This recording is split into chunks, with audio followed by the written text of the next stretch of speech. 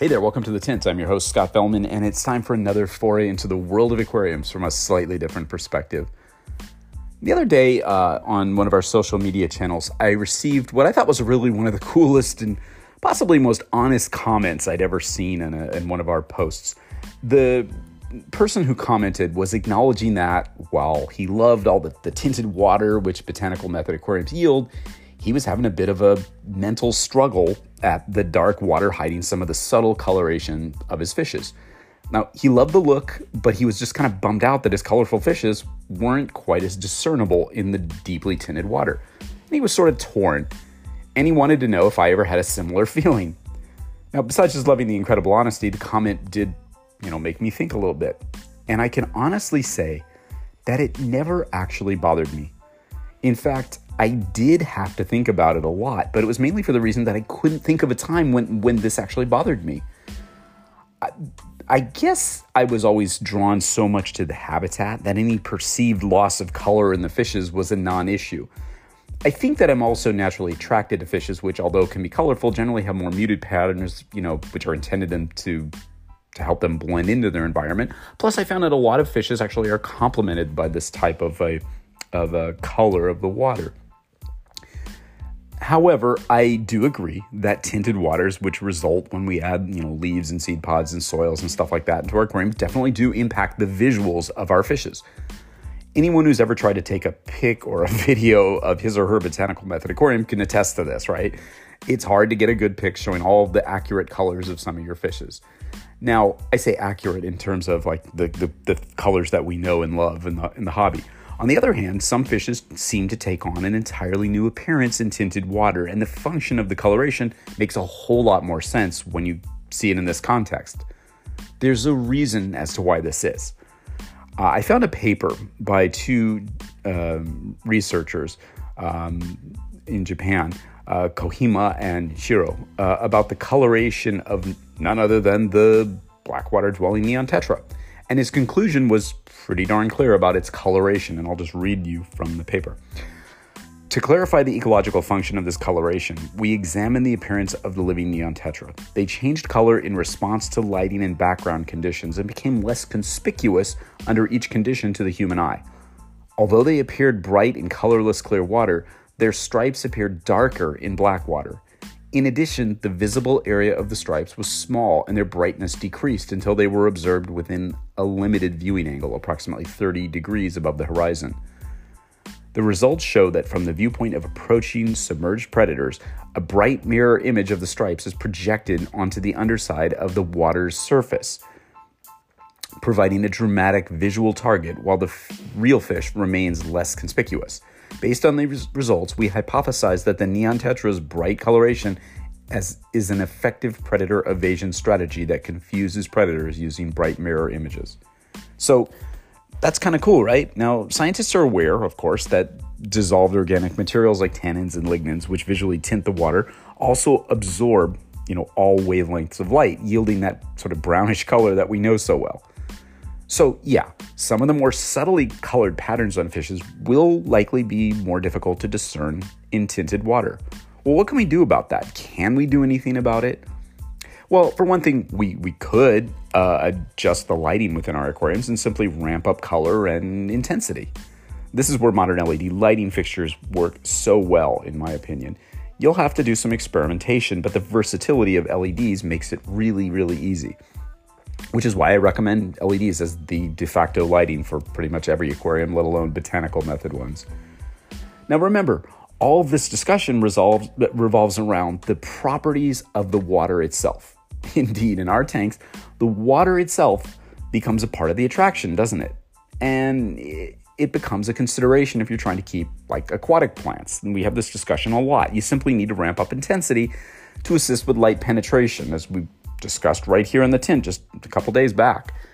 One of the big discussion points we have in our little world is about color and clarity of the water in our botanical method aquariums. We receive a lot of correspondence from customers who are curious how much stuff it takes to color up their water or whatever.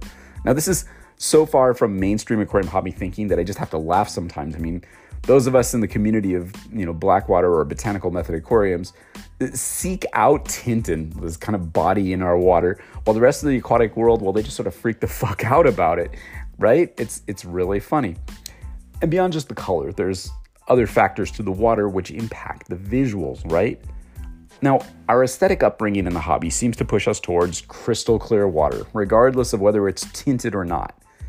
And think about it. You can have absolutely, it's not a measure of water quality. So you could have absolutely horrifically toxic levels of ammonia, dissolved heavy metals, etc. in the water that's invisible and clear as glass, and have perfectly beautiful parameters in water that's heavily tinted and even a bit turbid. FYI, the turbid or turbidity is defined as the cloudiness or haziness of a fluid caused by large numbers of individual particles that are generally invisible to the naked eye. It's kind of like smoke in the air. So that's why the long-standing aquarium mythology, which suggested that Blackwater aquariums or aquariums with tinted water were somehow dirtier than blue water tanks, used to drive me nuts. The term Blackwater describes a number of things. However, it is not a measure of the cleanliness of the water in an aquarium, is it? Nope, it's not. Now, chemical analysis of compounds like ammonia, nitrate, nitrite, phosphate, and measurements of the conductivity, redox potential of the water, those are the indicators of water's cleanliness. Color alone is not indicative of water quality for aquarium purposes, nor is turbidity. Sure, by municipal drinking water standards, color and clarity are important and can indicate, a number of potential issues, but we're not talking about drinking water here, are we? No, we aren't. And yes, aquariums with high quantities of organic materials breaking down in the water column add to the biological load of the tank, and that requires, diligent management on your part. This is not some shocking new revelation. Now, frankly, I find it rather amusing when somebody occasionally tells me that what we're doing as a community is reckless and that our tanks look dirty, as if we don't see that or understand why our tanks look the way they do. And again, we do know that the color and visual characteristics of the water are the way they are for certain reasons, not just because the water is of low quality. And we're not trying to maintain low quality here, right? There's a difference, again, between color and clarity. The color, as you know, is a product of tannins and humic acids leaching into the water from wood, from soils, from botanicals, and it's typically not cloudy. It's one of the most natural-looking water conditions around, as water influenced by soils, wood, leaves, etc. is pretty much ubiquitous in the, tropical environments of the world. Other than having that undeniable color, there's little that differentiates this water from so-called crystal clear water to the naked eye, right? Excuse me. Of course, the water may have lower pH and general hardness, but these factors have no bearing on the color or the visual clarity of the water. And conversely, dark brown water isn't always soft and acidic. You can have very hard alkaline water that, based on our hobby biases, excuse me, looks like it should be very soft and acid, but color's no indicator of pH or hardness either. Again, it's one of those things where we seem to ascribe some sort of characteristics to the water based solely on its appearance. I hate that as much as I hate, approaches to aquariums which rely completely upon aesthetics because it misses so much. And as I mentioned before, a funny byproduct of our more recent obsession with Blackwater aquariums in the hobby is a concern about the tint of the water and, perhaps the flavor of the said water, a byproduct of our acceptance or of these natural influences on the water and a desire to see more realistic representations of certain aquatic environments. And that means the dark water that we love so much. It's pretty cool. Now, natural blackwaters typically arise from highly leached tropical environments where most of the soluble elements are rapidly removed from rock and soil by heavy rainfall. So materials such as soils are the primary influence on the composition of Blackwater. Leaves and other materials contribute to the process in nature, but are not the primary drivers of its creation and composition. We just have to kind of get to know that. Okay, so there we had another discussion of the visual characteristics of water. It's a bit funny that we don't have to think much about water in terms of aesthetic in most typical aquarium settings. It's definitely a botanical method thing, isn't it? Yet it all boils down to the fact that when we utilize botanical materials in our aquariums for the purposes of influencing the ecology, we also get the collateral benefit of tinted water. In some instances, the tinted water can impact the appearance of the inhabitants. And that's neither good nor bad. It's just something that is, something that we have to understand. We as aquarists need to get our head around this idea, once again, that This type of more natural aquarium brings its own unique set of aesthetics, and we as hobbyists can and should learn to embrace them. Now, it's totally okay if we don't, but it's important to understand that what we see in our aquariums is perhaps, maybe, the truest reflection of nature, because that's what happens in the natural habitats too. Something to think about. Stay observant, stay open-minded, stay curious, stay excited, and always stay wet. Until next time, this is Scott Fellman from Tannin Aquatics. Thanks for spending part of your day with me. I look forward to seeing you on the next installment of The Tint.